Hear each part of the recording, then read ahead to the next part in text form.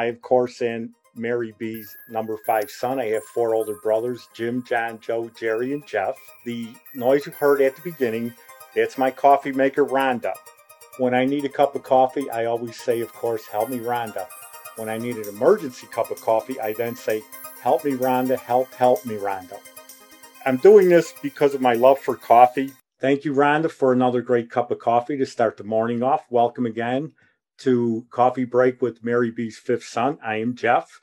Hey, before we get started with today's episode, we have some very exciting news. Some good friends of ours, Kendall and Chris, became first-time parents on Wednesday, May 27th, to little baby Cameron. So again, congratulations, a belated happy Mother's Day to Kendall and an early happy Father's Day to Chris. Congratulations on little baby Cameron. Okay, over the weekend, we went to a restaurant in downtown Crystal Lake again. It was called Cafe Olympic. And this restaurant ties in with my next movie regarding coffee, which is Reservoir Dogs. If you've ever seen the beginning of Reservoir Dogs, they're sitting around talking about waitresses, coffee, and what they expect, and this and that, and tipping. So Mr. Pink, Steve Buscemi, explains he's not giving a tip because he's been sitting at that table for probably an hour, and he's only gotten 3 cups of coffee where he expects 6. Look, I ordered coffee, right? Now, we've been here a long fucking time. She's only filled my cup 3 times. I mean, when I order coffee, I want to fill it 6 times. 6 times? Well, she's too fucking busy. So it's a great scene. I point to Cafe Olympic because our waitress, Kelsey, she and I count now when I go into a restaurant, how many times when we're sitting there, how many times they come by and ask if we would like more coffee. And Kelsey did exactly what Mr. Pink said a waitress should do, is ask us at least 6 times if we would like more coffee or if we wanted, a refill or something. She came around more than 6 times, which was really good.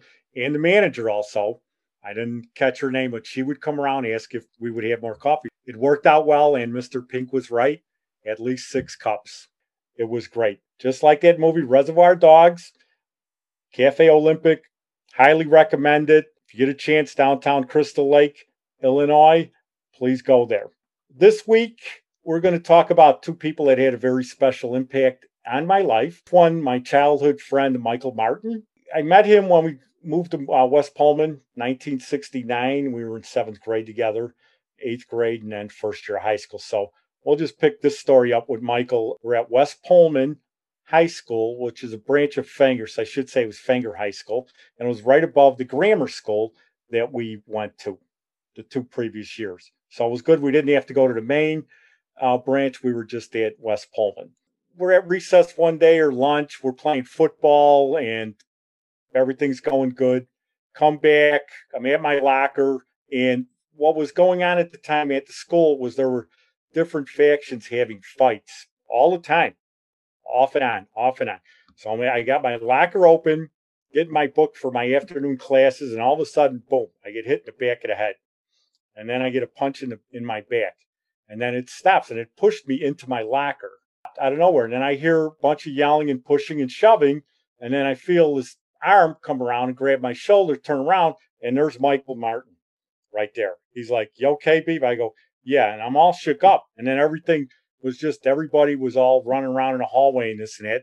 And then Mr. Haskins, the principal at the time, comes over. Mr. Haskins says, "Okay, Balser, come on over to my office." And Michael says, "Well, I'm going to go with." And I said, "Can you go with Mr. Haskins?" "Yeah." We get in the office. Mr. Haskins says, "Go on, sit down. I'll be right back." Comes back a minute later. He says, "Okay, what's going on?" He goes, I said, "Well, I'm at my locker. I get punched in the head." He goes, "Well, what?" I go, I don't know.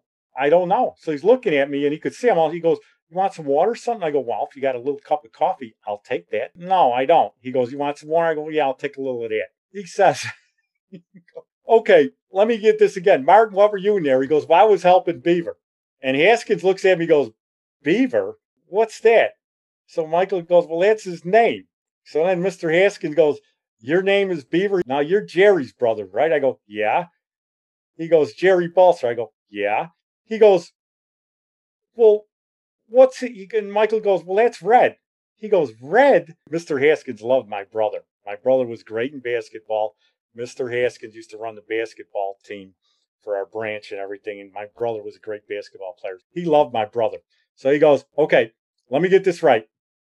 I got a beaver that likes coffee with a brother named Red and Martin. What do they call you? He goes, well, they didn't call me anything. He goes, they just call me Michael. He goes, okay. Okay, Michael. He goes, why don't you go back to class? He goes, well, I don't want to go back to class. He goes, I want to stay here with Beaver. He goes, why? He goes, well, they jumped him. So Haskins looks at, he goes, they jumped. I go, yeah, they jumped me. You want to go through the halls, each class, and try and pick out who did it? I go, well, I didn't see him. They hit me from behind.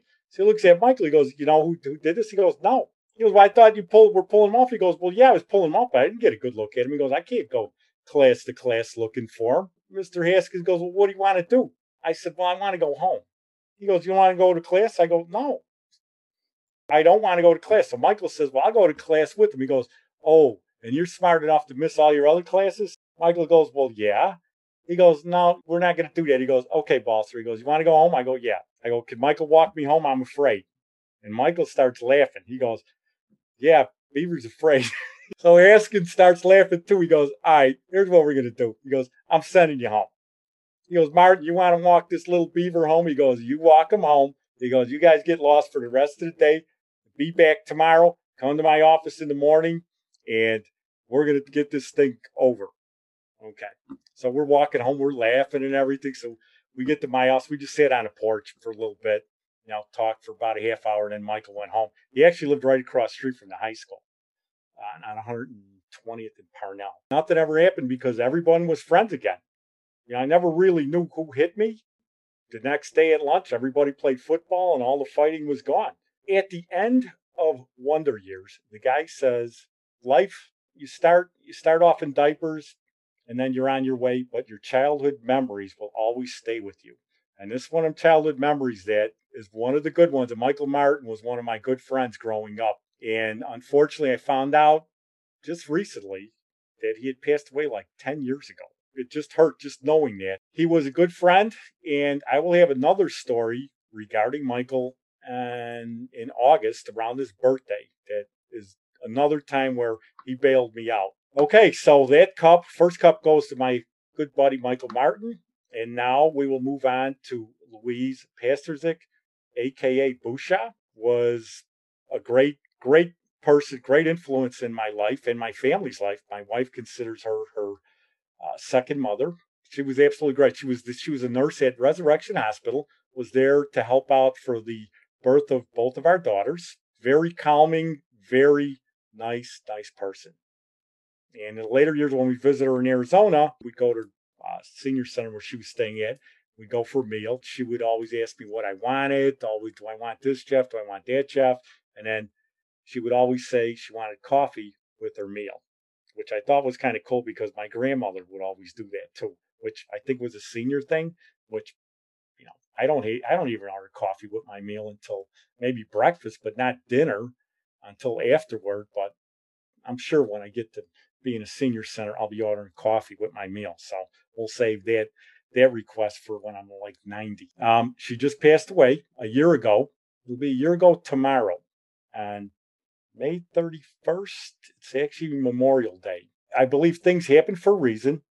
And I don't know, about 10 years ago, woke up one morning, I had Bell's palsy, where the left side of your face is frozen. It's paralyzed. My left eye couldn't open. Tip of my nose was frozen.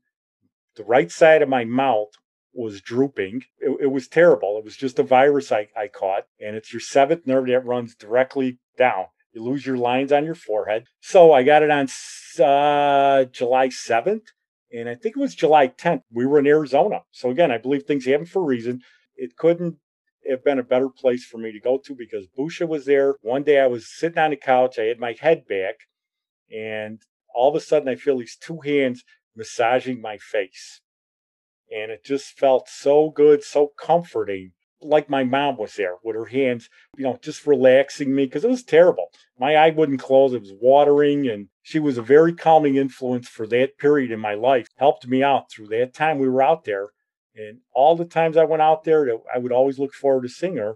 It was just great talking to her. positive with us and a very big influence on our family. And for her, been 1 year. It hurts missing her, but Busha, we miss you. We love you. And this cup of coffee, 1 cup in each hand, goes to my good buddy Michael Martin and Louise Pasterzik, aka Busha, who was a very big influence on a lot of people and especially my family. And Busha, I know you're in that big coffee shop in the sky, and up there it's okay to order coffee with your meal. Enjoy. To my mom, again, who always said 2 things will make a day go by better: coffee and a smile. If you put those 2 together, you're going to have a good day. Thanks again for joining us with Coffee Break with Mary B's Fifth Son. Join us next week where we continually talk about coffee, which we all love. Thank you. Thanks for joining us. I'm your host, Jeff Balser. The intro was by Yvonne Two Elements. Thank you. Production by Downtown Media Works. Join us every Sunday morning for Coffee Break with Mary B's Fifth Son. And you can like and subscribe us on Apple Podcasts. And you could also find our website on Buzzsprout. How did you meet her? Well, she was my wife's, one of her best friends, Lisa. That was her mom. Pam went to high school with Lisa and then hung around her and a bunch of other girls. And Busha was there. And at one time, God, that's when I forgot to add. At one time, we tried to get my mom to move across the street from Busha because right towards the end of my mother's life, we wanted her to move near us on the north side. My mom was still in Blue Island. So we tried to get her to move across the street from Busha because I wanted her near her.